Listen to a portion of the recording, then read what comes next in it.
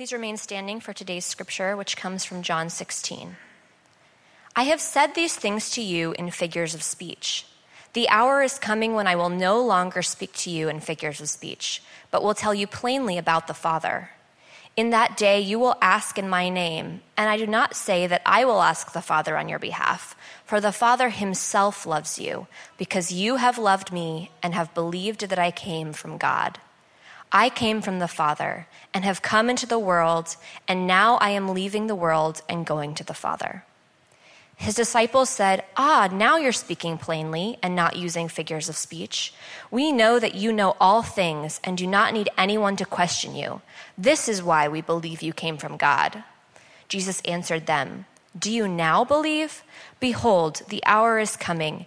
Indeed, it has come when you will be scattered, each to his own home, and will leave me alone. Yet I am not alone, for the Father is with me. I have said these things to you, that in me you may have peace. In the world you will have tribulation, but take heart, I have overcome the world. This is God's word. Thanks be to God. You may be seated. Good morning. It's good to be up here. It's been 2 weeks off, and I'm always excited to get the opportunity to be preaching again. And as I was thinking about this passage is the end of the farewell discourse, at least properly so. Chapter 17, which we'll spend the next 2 weeks on, is actually a prayer that Jesus follows up his discourse with. And so therefore, this is the conclusion of the farewell discourse today. And as I was reflecting on that, I thought about what it's like to live in an age of information that we live in right now. We talked about, Ben mentioned this earlier, one of the beautiful things about the farewell discourse and why we named this table talk is that in this final time together over this meal that Jesus has with his disciples, he's very explicit, maybe more so because of the brevity and the succinctness of how he is summing up his teaching over the years throughout the Gospel of John. And when we think about what it's like to live in an age of information, I think oftentimes we overestimate the relationship between information and knowledge. Right? We think because we're informed, somehow we know something about something. Right? Many of us are unwilling to admit when we don't grasp something very well because we feel like we ought to. Like we're reasonable, educated people. We should have an opinion on everything, right?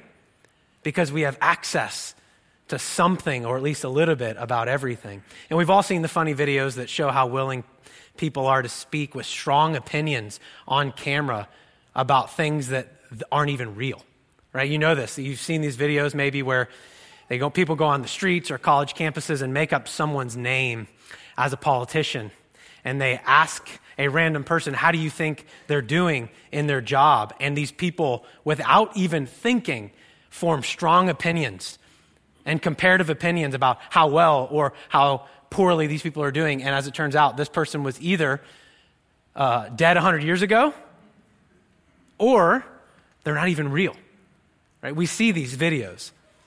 We also know what it's like to listen to instructions and be confident that we know what to do.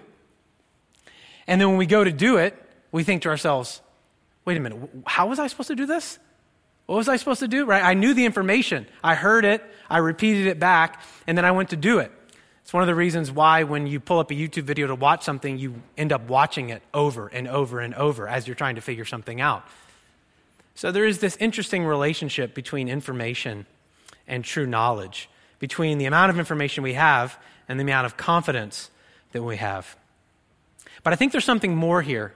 There's another reason why we love more and more information. I think it's because we believe that the more information we have, the more knowledge we will have, and that somehow that will bring us more certainty. And what we're really after is certainty. In his book, Pursuing Health in an Anxious Age, Bob Cutillo, who's a physician, writes about the desire for certainty in an uncertain world, especially as it relates to healthcare.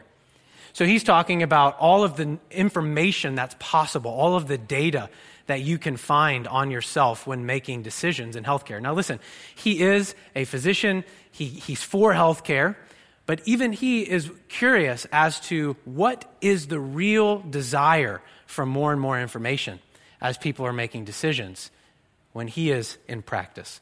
And he has this great quote. He says, "Why do greater certainty and more control only heighten our fear for what remains outside of our control?"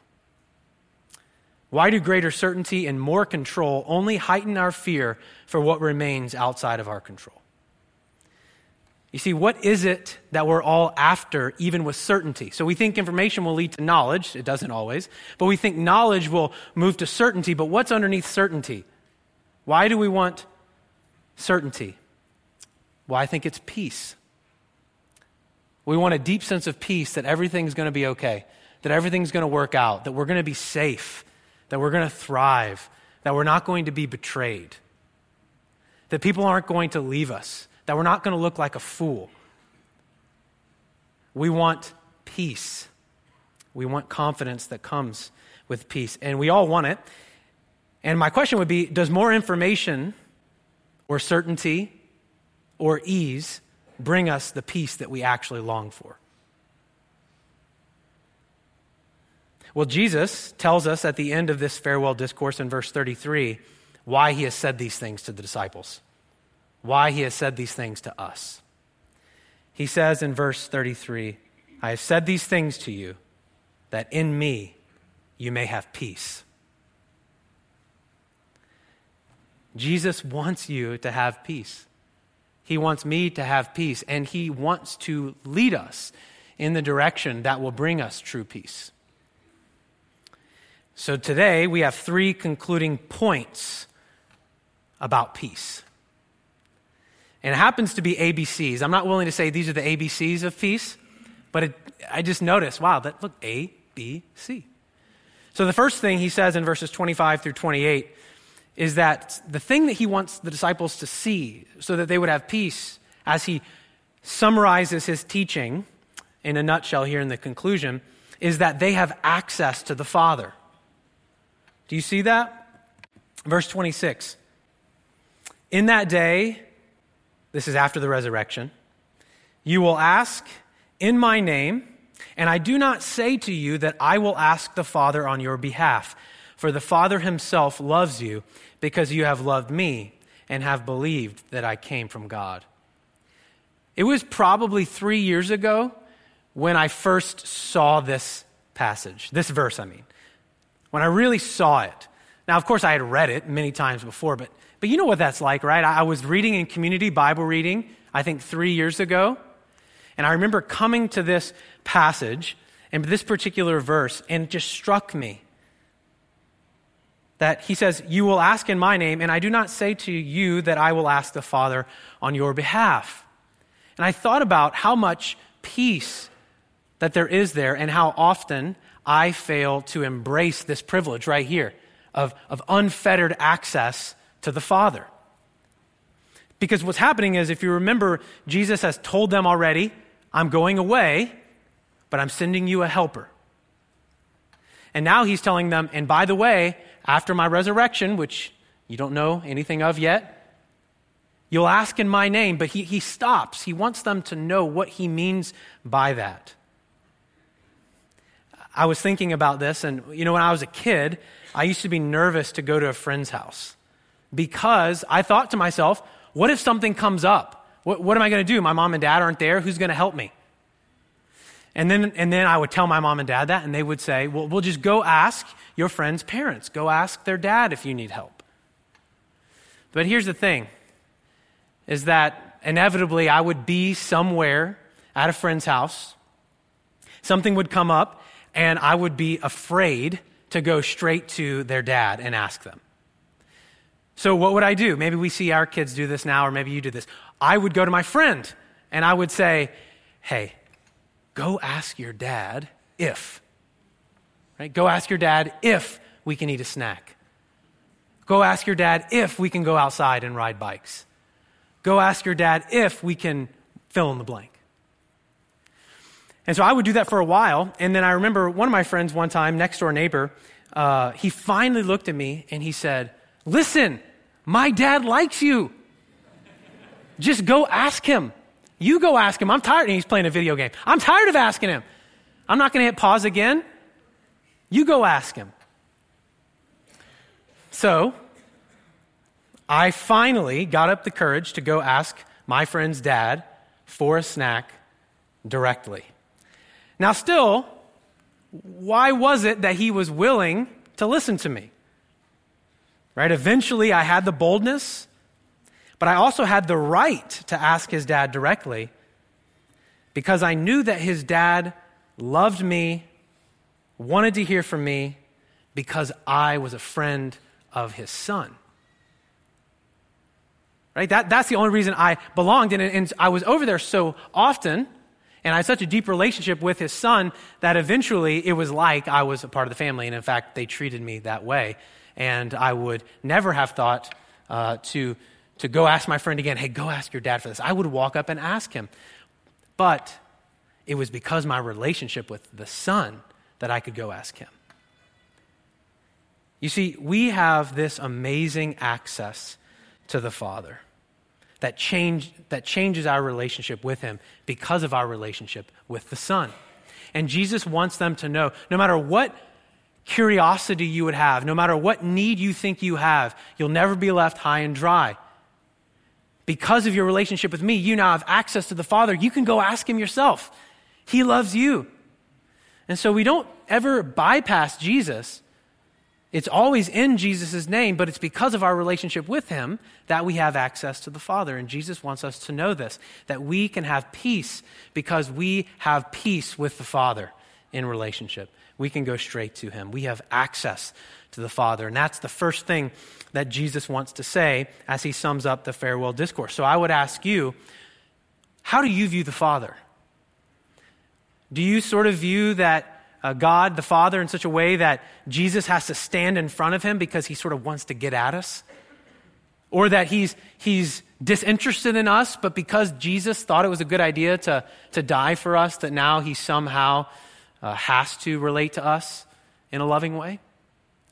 Or do you see the triune God coming together in redemption, all in their own assignments, in order to bring us into relationship with them?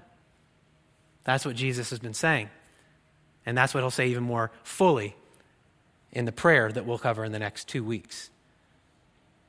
However you view the Father will change your life. Do you view the Father with open arms, that he himself loves you because you love the Son? Or do you view him sort of as an ogre with a stiff arm? That will change you. One way or the other. One will lead to peace, and one will lead to anxiety when it comes to praying to God the Father. One will lead to scarcity, as though you don't have a Father in heaven who wants to provide for you in every single moment. And so Jesus wants us to see God as a Father who loves us. We have access to him. So that's A. The second point of peace, B, Jesus wants to point out the boast of a believer. Now, this I'm going to have to work a little harder to show you, okay? But go with me here. This is in verses 29 through 32. What's happened is Jesus, this is sort of his last bit of teaching here. And then in verse 29, his disciples have this epiphany. They have this flash of insight. They say, you can almost see it in their face, see it in their eyes.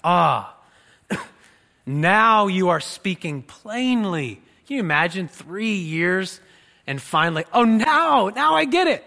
You're speaking plainly and not using figurative speech. Now we know that you know all things and do not need anyone to question you. This is why we believe you came from God.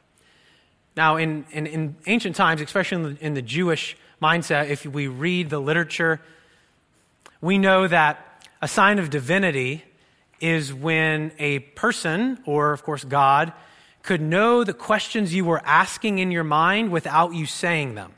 And they watched Jesus do this over and over. And then here, that's what they're saying. Now we see it. Now we know. You know all things.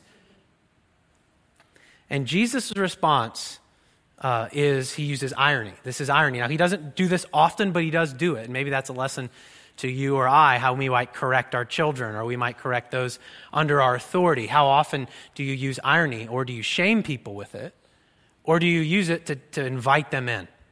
Now, Jesus uses it to invite them in. And let's see how he does it. So they're all excited. They now understand. Jesus answered them, "Do you now believe?" Or you could say, "Oh, do you now believe?" Either way, there's this response of irony, because now that Jesus had put everything in a nutshell, they're thinking they're starting to get it. They've come to this great insight, and then Jesus basically points out to them, "I'm not so sure, and let me tell you what's about to happen." He says, "Behold, the hour is coming, indeed it has come, when you will be scattered, each to his own home, and will leave me alone." Basically, Jesus is saying, listen, if you really did believe and understand like you say you do now, you wouldn't be afraid of the world, but you're terrified of the world. If you really believed how you think you believe, you would not be terrified of the world, but you're about to be scattered and desert me. You're about to leave the shepherd, the one who can protect you, the only one who can protect you.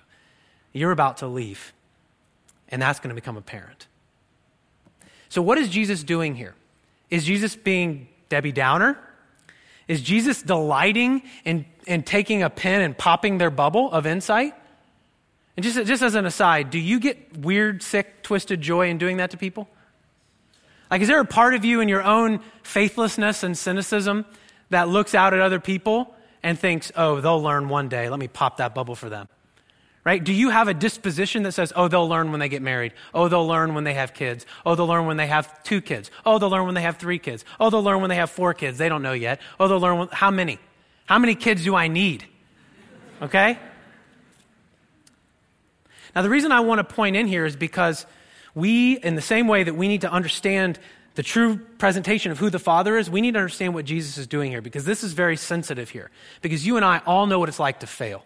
You and I all know what it's like to walk out of this place or to walk out of our time of prayer and meditation in the Bible and think that we get it and fail that day.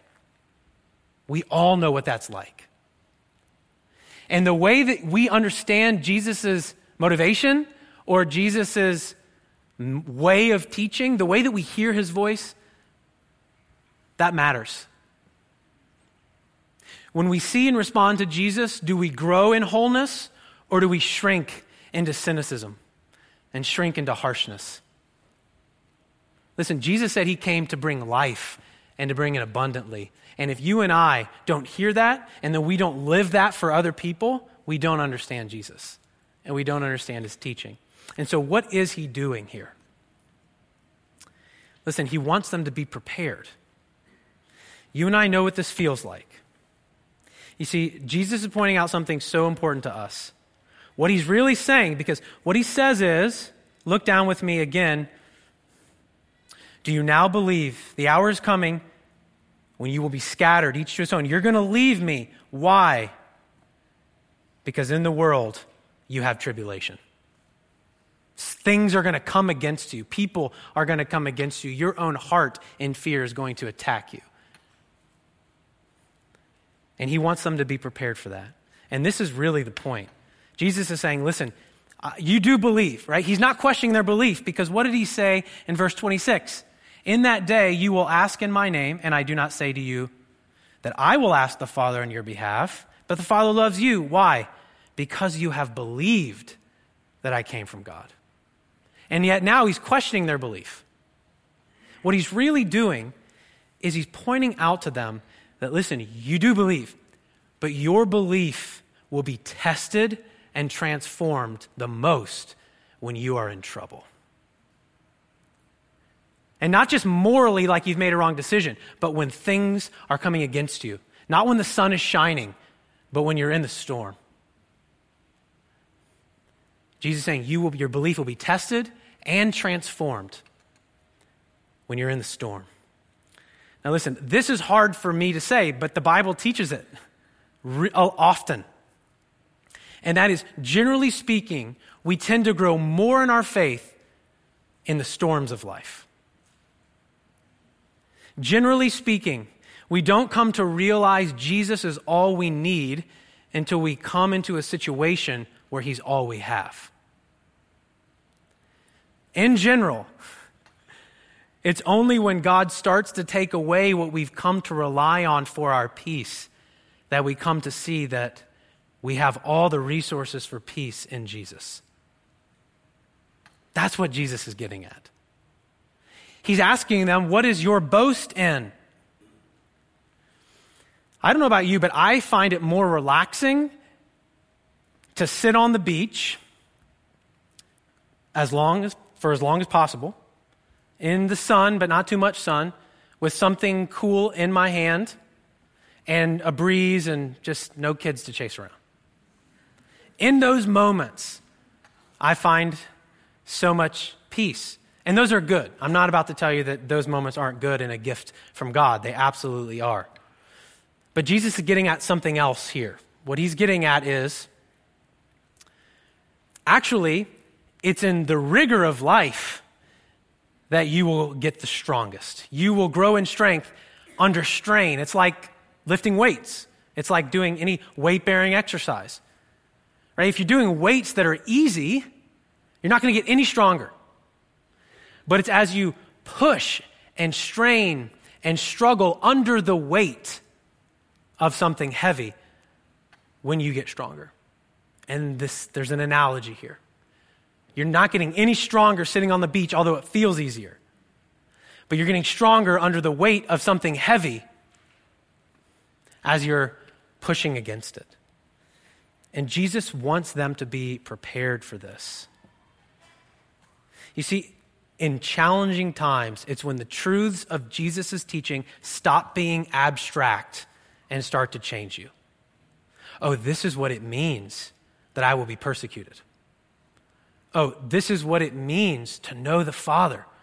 Oh, this is what it means to feel like I'm standing on sinking sand because I feel all of my accomplishments. I feel all of my pretense. I feel all of those things that I boast in shifting.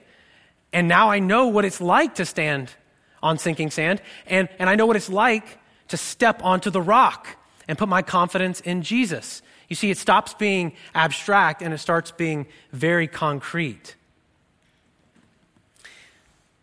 You know, and I was thinking about how often we protect people in our care from suffering. So, of course, you could think about children. We do everything we can to keep them from suffering, and we might be hurting them. Now, of course, I'm talking about responsibly here. But sometimes it starts with, I know you feel like you're going to die because you have to look the waiter in the eye and tell them what you want to eat, but you're not going to die. Just look them in the eye and say it. Say it, right? In those moments, we are helping our children. Thank you. We are helping them when we engage their fears about relating with someone in school, preparing them for it, but sending them out, sending them to have that hard conversation, and then debriefing with them, right? Or those who work for us, right? Sometimes it's easier to do things on your own, but are you developing anyone? If you're an educator, same way with your students. It may be easier for you and for them if you make the assignments easier for them, but are you challenging them? Are you preparing them in any way? Listen, we know what this is like, and our Heavenly Father does not want us to stay where we are. He wants us to grow. He wants us to be transformed. He wants us to change. But if we don't boast in the right thing, we will become weaker and not stronger. And that's why I use the word boast. What is the boast of a believer? Is it your willingness to step out in courage? No. You know, the word boast that Paul uses in Galatians is a military term. The way that a military general would get people to charge on the battlefield is he would start yelling out boasts. He would say, we have more horsemen, we have bigger swords, we have more archers, we have all of these things. It would begin boasting, lining up all the reasons why the army should charge, and then they would charge. And Paul says, I will boast in the cross of Christ. That's what I will take my confidence in. So really, every human being boasts in something. And Jesus wants his disciples to know, yes, you do believe, but just so you know, don't boast in your insight because you're about to get it handed to you as you scatter. Don't overestimate your ability to articulate the faith, live the faith. Do something. And in the midst of it, he's saying peace will come, yes, in the midst of trouble, when Christians are forced to look at their boast. What are you boasting in? What are you trusting in? What are you calling to mind when you're afraid? So Jesus wants to introduce them to this dynamic before they experience it. And so I want you to hear me pointing to what Jesus is saying, that time when you have insight and then fail, Jesus knows, he knew, and he loves you. And then he goes on to say this, I've said these things that in me you have peace. In the world you will have tribulation, but take heart. I have overcome the world. And so the 3 points of peace, we're getting to our third point now. The first one is Jesus wants you to know you have access to the Father through him. He wants you to know and be reminded of your boast is in me, not your perceived handle on your insights. And then, lastly, Jesus wants to point us to peace in that we can have courage in him. Courage in Christ. Now, I get that from verse 33, but take heart. It's really hard to translate this. Be of good cheer is even stranger to me, but take heart is good. And you could say, dare to do something. Dare to believe. Take heart. Why? Because I have overcome the world. So it's like he's saying, dare to believe because I've overcome the world. Step out and act as if all the things that I've told you are true. Put it into practice. You have access to the Father. I want you to live like you have access to the Father. Take heart. Lean into that. Try something. Risk something. Open your mouth and say something. So how would that look? Just a couple of examples. What would it be like when we would rest our identity in Jesus, right? This gets back to the boasting idea. When our boast is in the cross, we now don't have to equate our courage to step out in trusting Jesus on how many resources we have to catch us if we fall. Or how successful we have been in the past. Or our popularity or our networks. See, if you and I get our strength from anything we have except Jesus, the world will terrify us because that thing can be taken from us.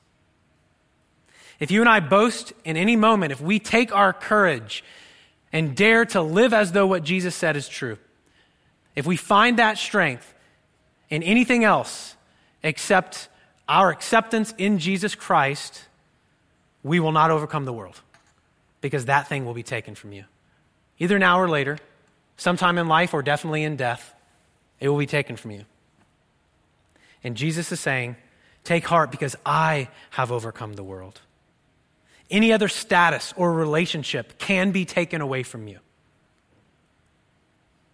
And Jesus is telling us, dare to believe that what makes you significant and what makes you secure and what makes you safe is that you are loved completely in Jesus. Some of you are so terrified to be vulnerable at all because you're afraid if you lose control, you will be betrayed. If you lose control, if you give up control, if you show any weakness, you will be preyed upon. And I know you may have had experiences that have taught you that, but Jesus is trying to tell you, I have overcome the world. Some of you believe that if anybody sees any weakness in you at all, that they no longer will see you of any value. Some of you believe that if you step into the world of great need and offer yourself and show up in faith in the name of Jesus, that you will be so overwhelmed relationally that you'll have no space for yourself. And so you just shrink back and you don't show up. You think to yourself, if I get too involved, it'll be too much. It'll be too overwhelming. And so the way I will stay safe is to stiff arm anyone in need. Some of you are so afraid that if you don't have control and you don't have certainty, you will lose options and that will be the death of you. Some of you are so afraid to show up in courage because you need people to see you as wise, as politically correct, as whatever. But if you're seen at all as someone with your own opinion, as someone with your own vision, as someone with your own thoughts, you're afraid that people will dismiss you. You see, Jesus is inviting you in that moment. Look to me. I've overcome the world. You are secure in me. Take courage in me. Boast in me. And one of the things that we could absolutely overlook is that some of you, many of you, immediately thought how much harder you needed to work on your own. It didn't even dawn on you that you need other people in order to be this type of person. So I would say take courage in Christ, yes, but take courage in Christ in community. Notice in verse 32 what happens. He says, you will be scattered each to his own home. Now listen, after Jesus raises from the dead, we get the book of Acts to tell us about some things that happened. And in Acts chapter 2, Peter preaches this sermon, the Spirit comes down in Pentecost, and then things start to happen. These scattered people, something starts to bring them together. And I want to read from one verse in Acts chapter 2, or one passage. They devoted themselves to the apostles' teaching and the fellowship, to the breaking of bread and the prayers. And all who believed were together. You hear this? Scattered. You're afraid. You're terrified. You're scattered. You're alone. But then the Holy Spirit comes and Peter preaches, and now all of a sudden they're coming together in fellowship. And all who believed were together and had all things in common. And day by day, attending the temple together and breaking bread in their homes, they received their food with glad and generous hearts, praising God and having favor with all the people. And the Lord added to their number day by day those who were being saved. This meeting today for Circles, we're not asking you to do this for us. I mean, we don't need to create things. Like, you're not here to support me in my ministry right now. I hope that's not how you view it. We really got to support Damien and the church. Listen, we're gathered to be formed. What we want to see happen in Circles is things like this, where people gather together in intimate relationship, because there will be trouble in the world, and you will feel trouble in the world. And you are not meant to walk through that alone. Jesus gives you the Spirit, yes, but the Spirit makes up the people of God.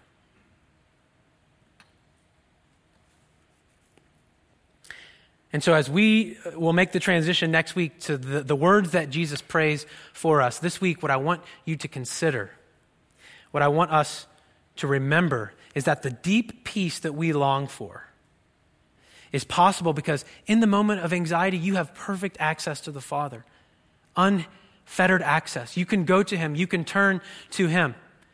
And in that moment when you desire peace, it's a call to remember, what am I boasting in? What am I holding on to that will make me okay, that will make me show up, that will make me speak vulnerably? What am I boasting in? Well, if I boast in Jesus, then I don't have to be as afraid, in trouble. I can have peace. But then the courage doesn't only come you as Maverick Christian. It grows in community. And we need each other. And in a minute, we're going to come to the table and we're going to watch all of us need Jesus together. And we're going to encourage one another. So this week, go to the Father through the Son. Recognize your false boasts and begin to boast in the only one who has overcome the world. And take courage. Take courage because he has overcome the world. Let's pray. Father, we come to you now grateful for these words that you have preserved for us by your Spirit in the Bible, in this Gospel of John. We ask that you would call us to examine our boasts even now. Help us repent of our own boasting in our own strength. Help us show up with courage in you, Jesus, knowing that you will never leave us nor forsake us. Forgive us when we, in hubris, boast in our own insight, and help us turn to you. And we want to do it together. We're grateful for the gift of community. Help us now as we respond in faith. And it's in Jesus' name we pray. Amen.